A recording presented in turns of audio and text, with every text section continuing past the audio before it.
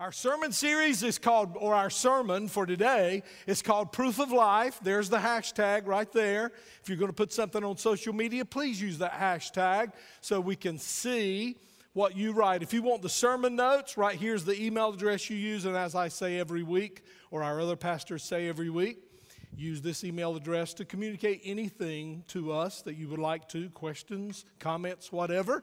Let's give it up for all those who stood in my place while I was gone and did some awesome preaching. Yeah, buddy.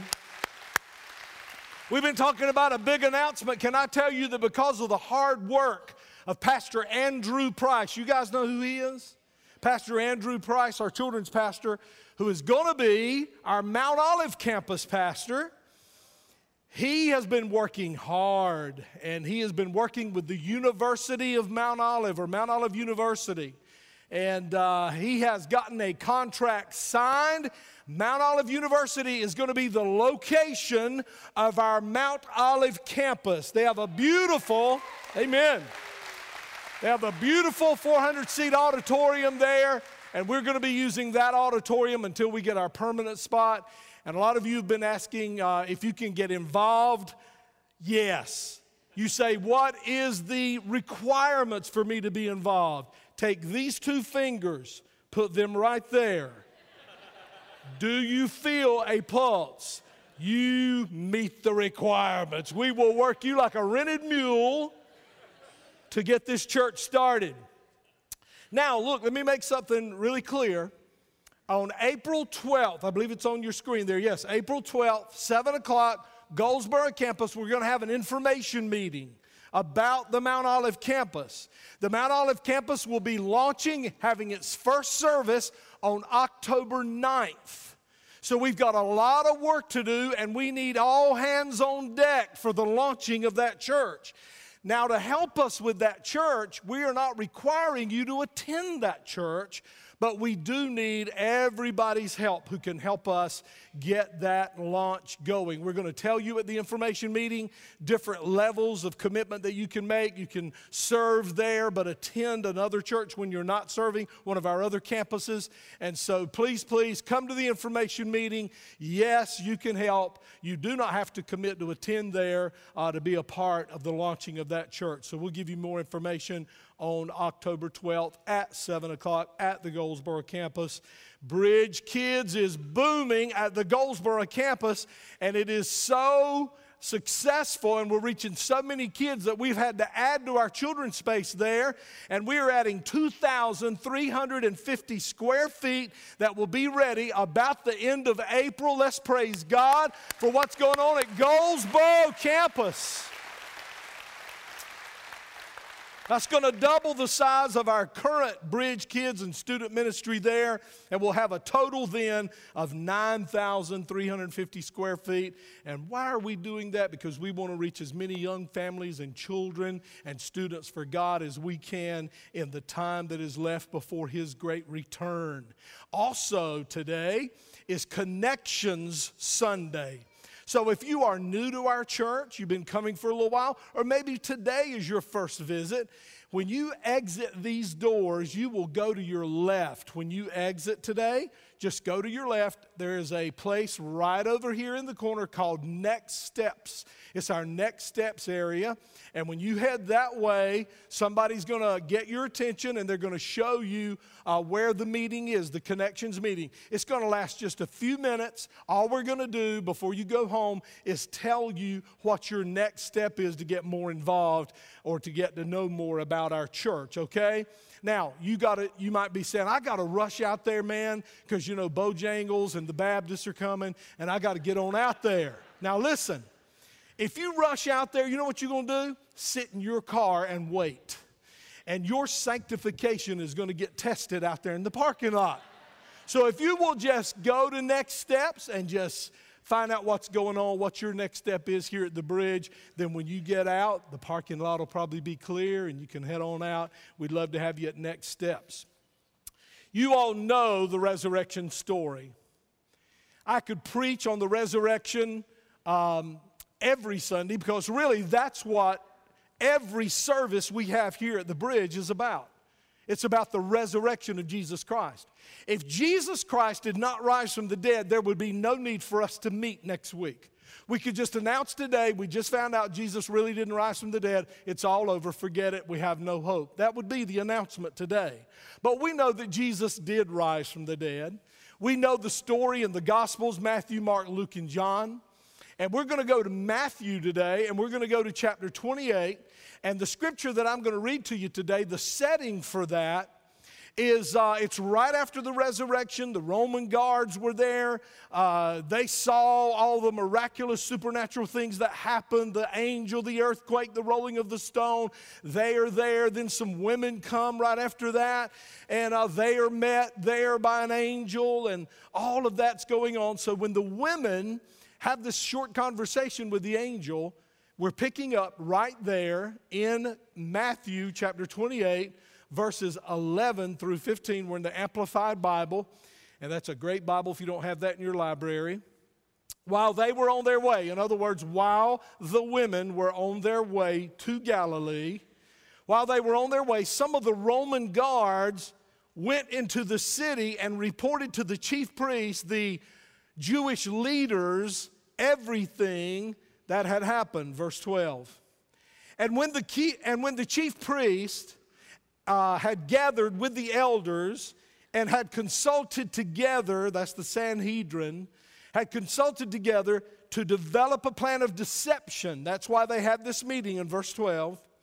They gave a sufficient sum of money as a bribe to those soldiers, those Roman soldiers. Verse 13.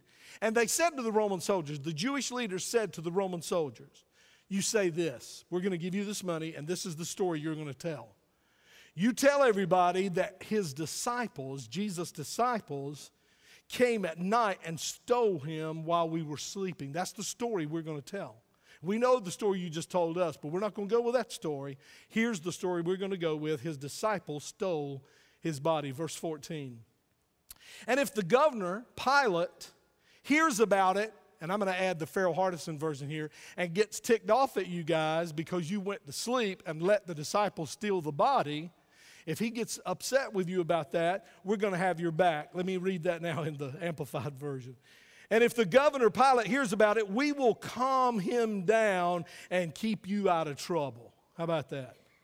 So, boy, they got this whole plan, man, this whole detailed plan on how to lie about the resurrection of Jesus and how to cover it up. Look at verse 15.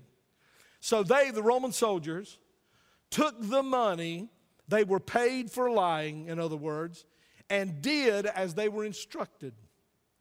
And this fabricated story was widely spread among the Jews and is to this present day, the writing of this book of the Bible.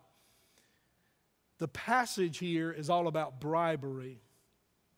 It's all about a lie that was told regarding the resurrection of Jesus. I was reading about a man named Godfrey Hardy, who was a Canadian scientist.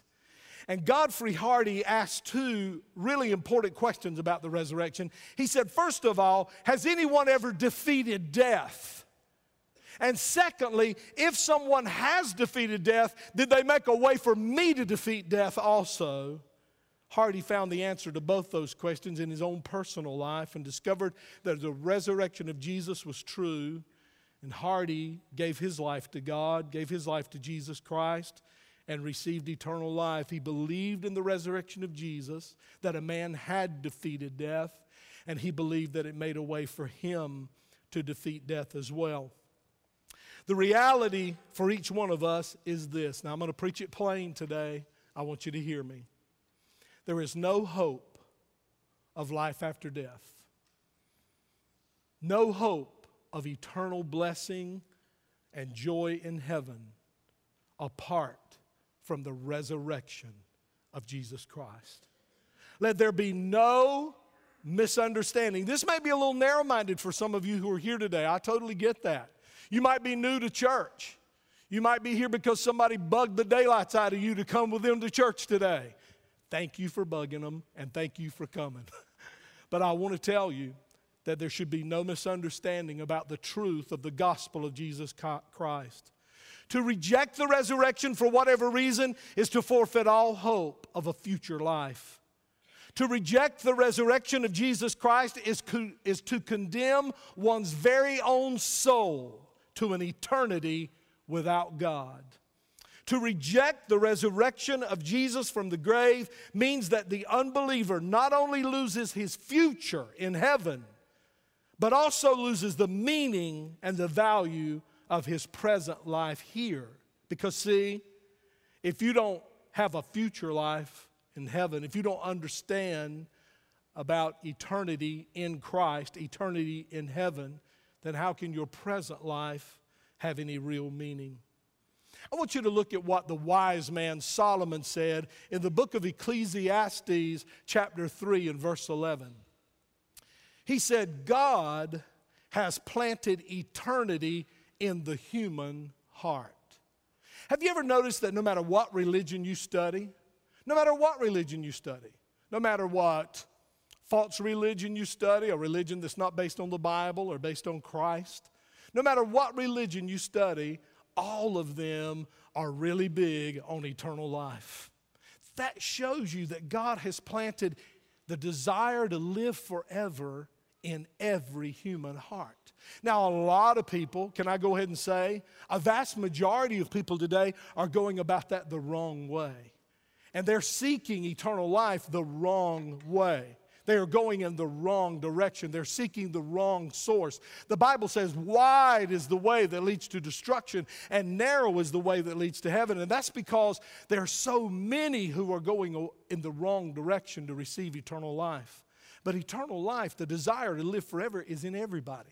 It's in everybody here today. Everybody sitting in this auditorium. In a little while, you guys will exit and a whole other group will come in and fill this auditorium. All of them, all of the people all over the world in church on this Easter, in them is a desire to live forever. And this God-given desire can never be satisfied in this temporary life on the earth. This means that the resurrection of Jesus Christ is the key to hope. It is the key to the hope of eternal life. Now, I want you to hear me. This is how narrow we are here at the bridge. It is not only the key, His resurrection, to your eternal life, it's the only key. It's the only key. You say, but Oprah said, there are many ways to God. I know she did, but it's not true. There is one way to God. Let's go to the Bible. Y'all like the Bible? Let's check the Bible out. Let's go to John 11. And we're going to read out of the New King James Version. So if Jesus comes, we'll all go to heaven. Okay, John 11.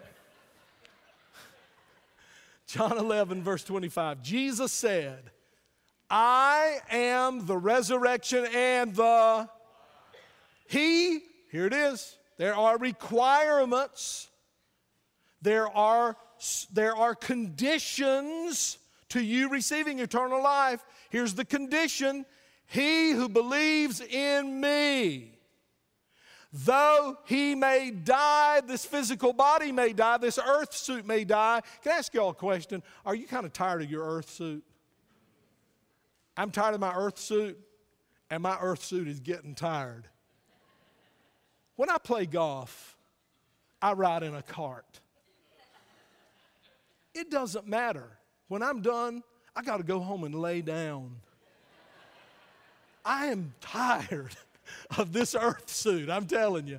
So though this earth suit may die, if he has believed in Jesus, he shall what? Live. That means eternally, eternal life. And whoever lives and believes in me, whoever lives for me and believes in me shall, come on. Right there it is, man.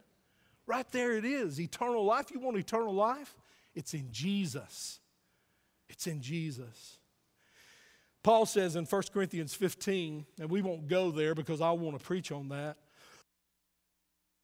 But 1 Corinthians 15, Paul, and I hope you'll study this. This will be a great thing for you to study this week, Easter week.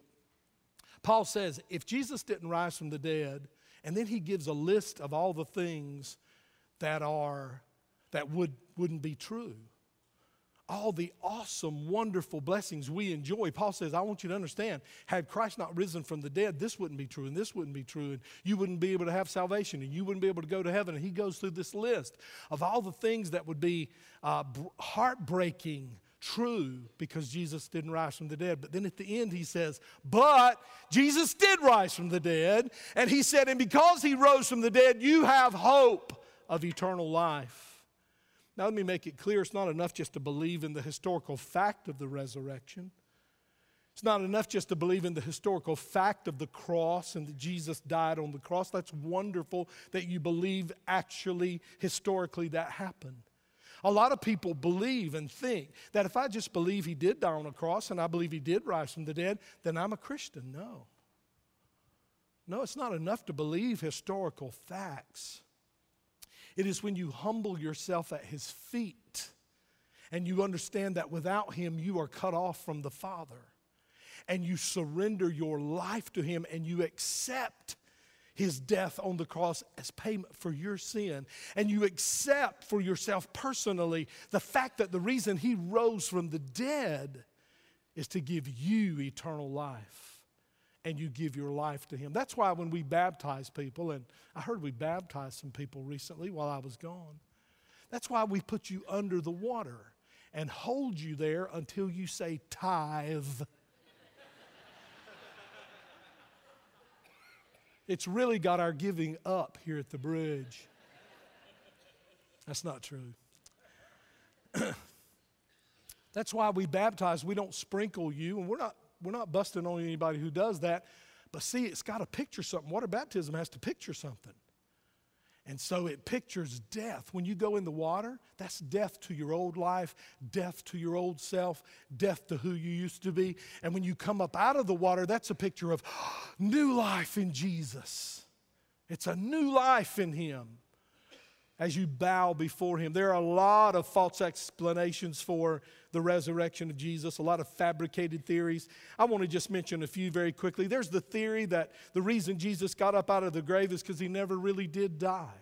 That he actually, because of the wounds and the loss of blood, he was in a coma. And when they brought him into the tomb, the coolness of the tomb and the spices revived him.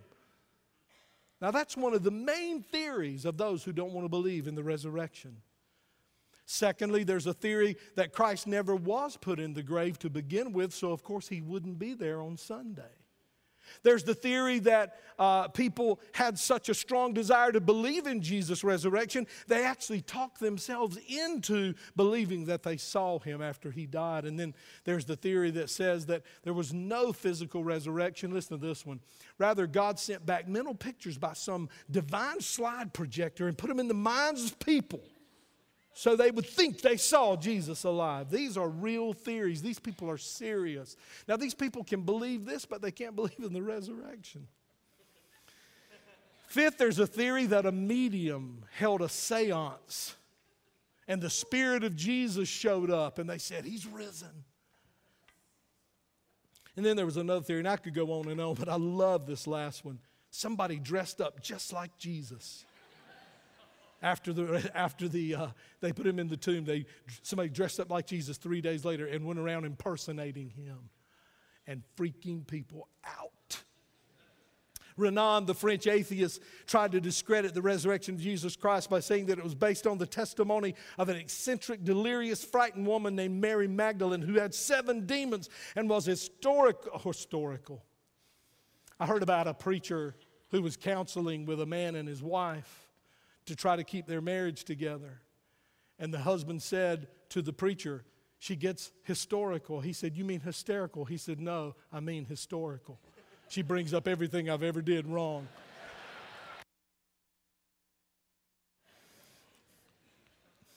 So they thought this theory from the Renan, the French atheist. Man, I'm so glad I thought of that joke and got myself out of that. That this woman was hysterical, 7 demons, and she was going around saying this stupid stuff like Jesus was risen from the dead. But when I read that one, I assumed he forgot the 500 plus other witnesses and the 10 separate appearances recorded in the Word of God after Jesus rose from the dead. G.D. Yarnold, in his book, Risen Indeed, Yeah, God's going to be so brilliant. Suggests that in only 3 days that the body of Jesus simply evaporated. You can believe that, but you can't believe in the resurrection. These are false theories that leave a lot to be desired. If someone's going to deny the resurrection of Jesus, if you're going to deny it and you're going to go with a theory, let me tell you the theory you need to go with because it's the best one. It's the one the Jews came up with. When the Roman soldiers came back and told the Jewish leaders why Jesus rose from that, what they had experienced at the tomb, the Jewish leaders immediately thought right off the bat, hey, we got to tell a story. We can't let this get out. We got to tell a story. So let's tell everybody that his disciples came and stole his body. Because see, that's the only theory that answers the question of how did his body go missing. There's a missing body here. So we got to tell that the disciples stole it. If Jesus didn't leave on his own, and he was never raised from the dead, then somebody had to have taken his body. Theft is the only false theory, again, that makes any sense. So if you were going to go with the theft theory, the next question you have to ask is who took it? Well, we know the Jews wouldn't take it because they wanted his body to be there. They didn't want his body to be gone. They wanted it to be there. They wanted there to be a dead, corruptible body just disintegrating in its state there. And so we know it wouldn't have been them. And so then the Romans, they wouldn't have taken it because they really didn't care about the whole issue of Jesus and his death and the resurrection. They didn't get any of it and didn't really care. So the Jews were forced to come up with the lie that would be most believable. And they decided they'd go with the lie that his disciples stole the body. Now you have to keep in mind something. When you read about this and you think about them wanting to take this story and tell that he was stolen, you have to remember they've always been trying to kill him. They've always been trying to get rid of Jesus. Let me ask you something. You remember, how many of y'all remember when we used to do that Easter drama called The Cross and the Crown? You remember that? You remember that scene in the Easter drama where Pilate washed his hands? Well, that's what these disciples, that's what these Jewish leaders, rather, are trying to do. They're trying to get Jesus off their hands. They're trying to wash Jesus off their hands. They want to get rid of Jesus. They've been trying to get rid of him since he was born. You remember Herod the king, through mass murder of little innocent babies, tried to get Jesus caught up in that and kill him at his birth. They used curses and accusations to discredit his ministry. They used betrayal to capture him, injustice to sentence him to death, blackmail to get him executed, force to keep his body in the grave. The stone was there, the guards were there, they were going to force him to stay in the grave. And now here we are, and they're just panicking, and they've got to use bribery to spread a lie about his resurrection. And all of these efforts prove to be completely useless when you read your Bible. They only demonstrated the belief or unbelief, rather, of the people. Now let's examine the events surrounding the story that I just read to you out of Matthew 28. Let's just kind of look at all that and really look at it from a logical perspective. You know, God, when he saved you, he didn't tell you to check your brains at the door that he would take over all your thoughts now, did he?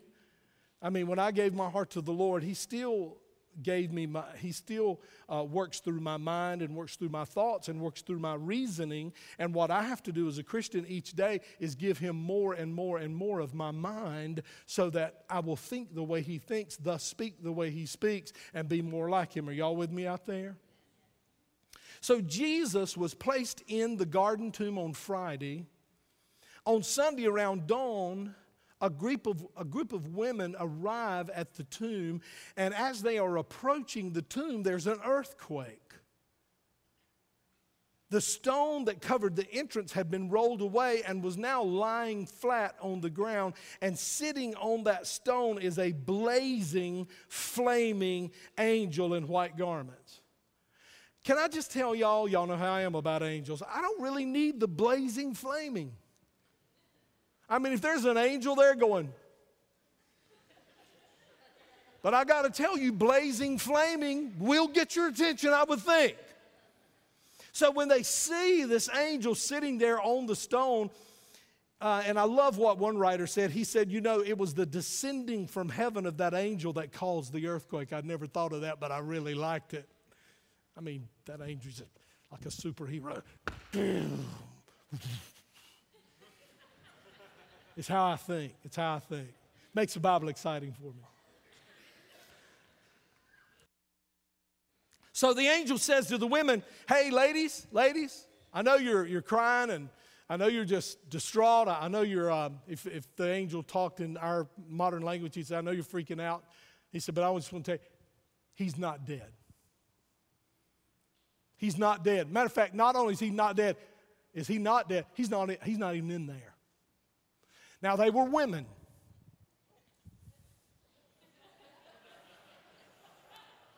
So even though there's a blazing, flaming angel with wings saying to them, he isn't in there, they say, let us go look for ourselves.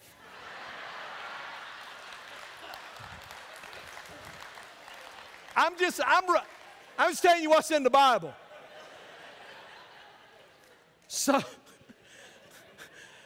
they went in and examined the tomb, and the body of Jesus, sure enough, was gone.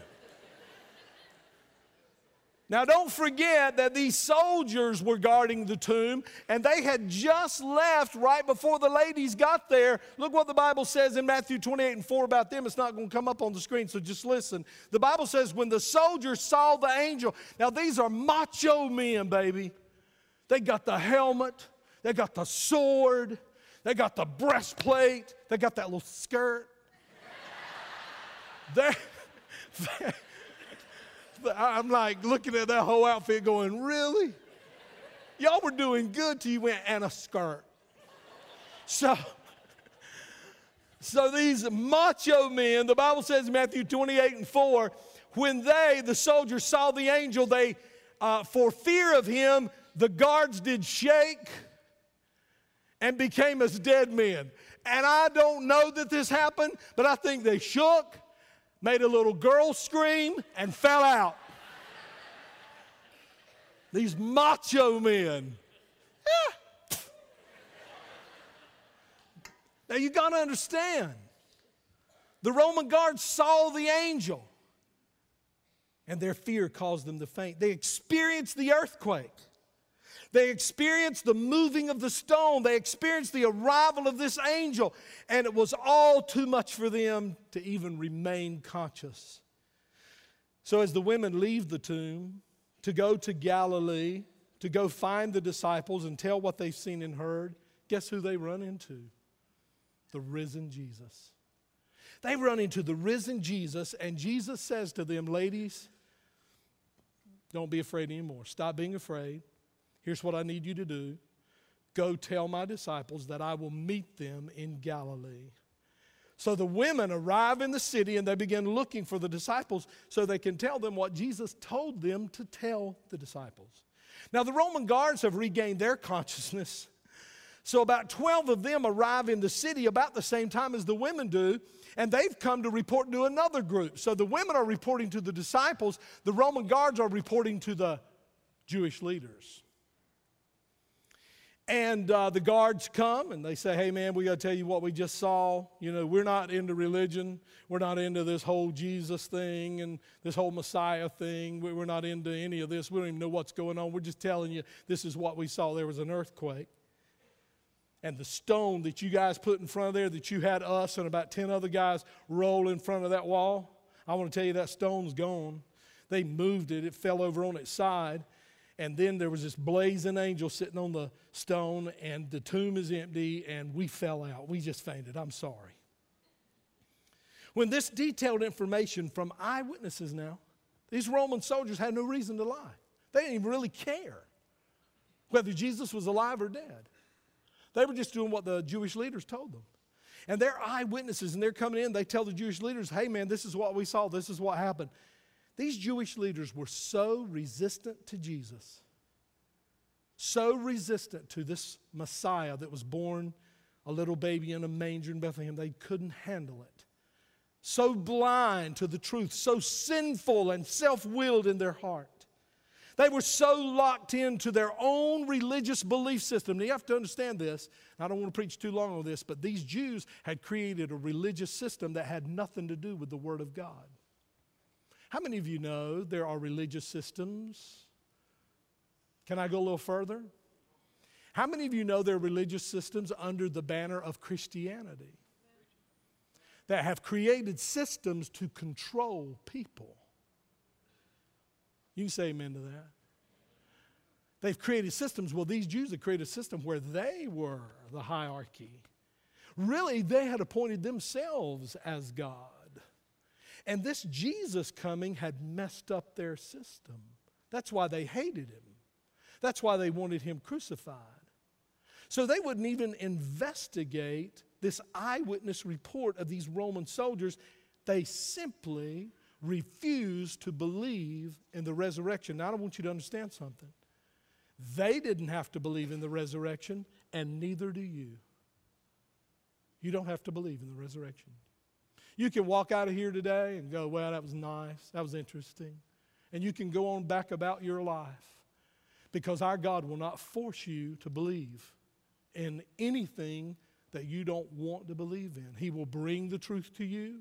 He will bring the Holy Spirit to you to tell you this is the truth. But that choice is up to you, whether you believe or not. As a matter of fact, Paul says in 2 Corinthians 4:4, he talks about the god of this world that can blind our minds. Now, the news from the guards to the Jewish leaders brought shock and fear. But here's the problem. It did not bring repentance. The news from the guards to the Jewish leaders did not bring faith. It did not bring repentance. It only brought shock and fear. When the Jewish leaders heard what they said, here's what they did do. They thought immediately, we cannot let this get out. This thing about Jesus being risen from the dead, we cannot let that get out. We have to stop it. Whether it's real, whether their story's true or not, it doesn't matter. We have to stop this story from being told. We don't even care about the truth. We're only interested in preventing people from hearing about what these Roman guards have said and messing up our religious system.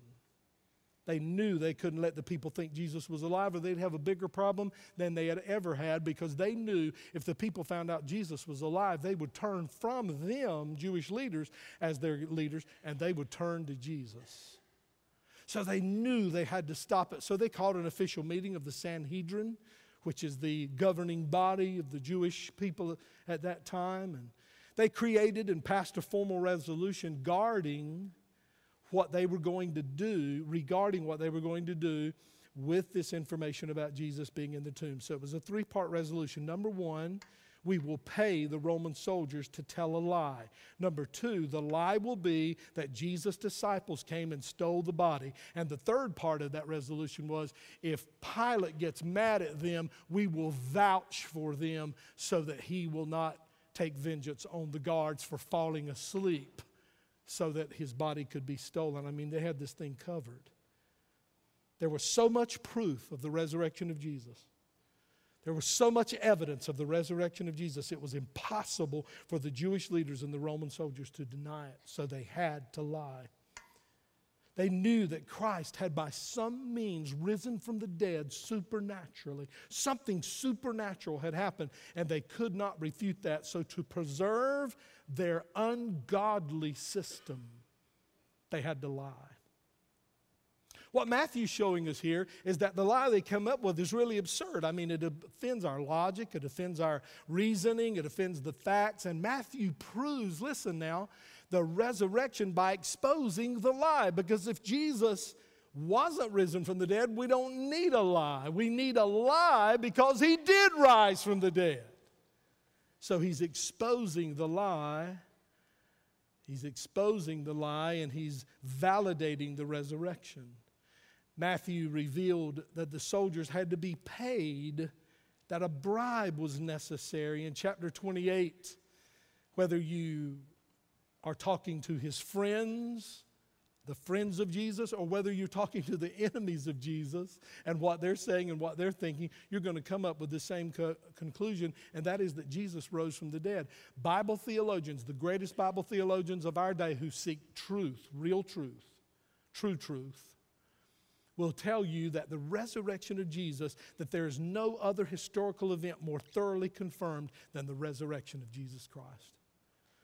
The silliness of this explanation by the Jewish leaders only demonstrates the reality of the resurrection. And because He lives, life is given to all who believe in Him. Now let's close today by talking about how this affects you. How does this affect you? What does this have to do with you? Let's go to the book of Romans.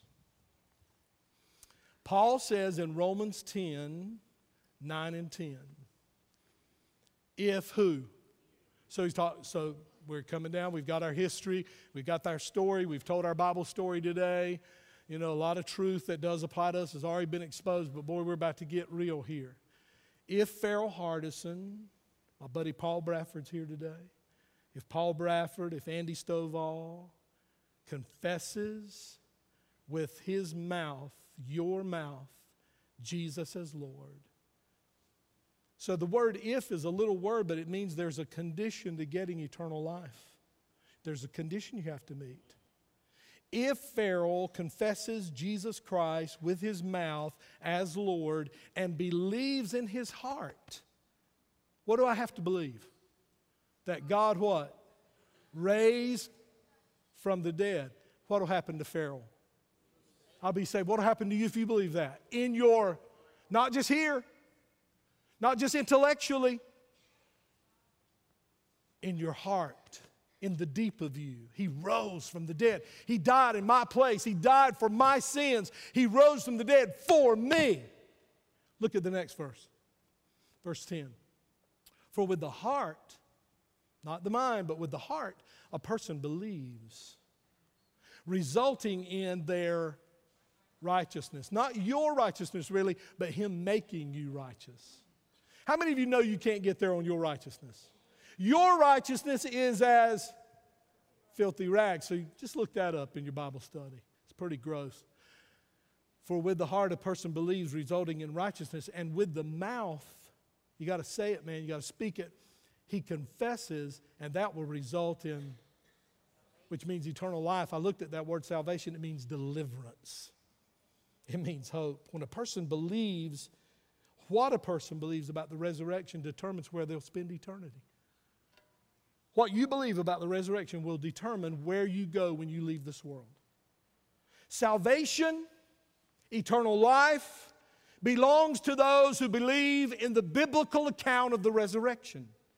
Salvation, eternal life, belongs to those who confess Jesus as Lord and identify themselves as His committed follower. That's why we baptize people. You're not saved when you get baptized. You're saved before you get baptized. Y'all with me?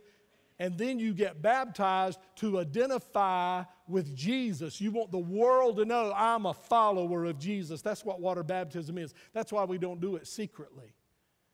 It's like the little girl. You remember that story who came up to her pastor? She had gotten saved. And the little girl came up to her pastor and said, Pastor, I got saved. I need to get advertised. And somebody said, she got that wrong. And the pastor said, no, man, she got that right. Because that's what baptism is. That's when you say to the world, I'm about to mess up my hair for Jesus. I want everybody to know that I, from this day forward, am a follower of Jesus Christ. What is your response to the resurrection of Jesus? What's your response? Those who refuse to believe and explain it away are committing spiritual suicide. They have no hope of a glorious future with their Creator and no more meaning in this present life. Those who believe in the resurrection in their heart and receive Him into their heart, His work and His person, will receive eternal life in heaven with their Creator, and this present life, therefore, will have meaning and hope. The message of the Christian gospel is this: only in Christ, who died on the cross and rose again from the dead, can a person find hope in this life and in the life to come. Would you stand with me?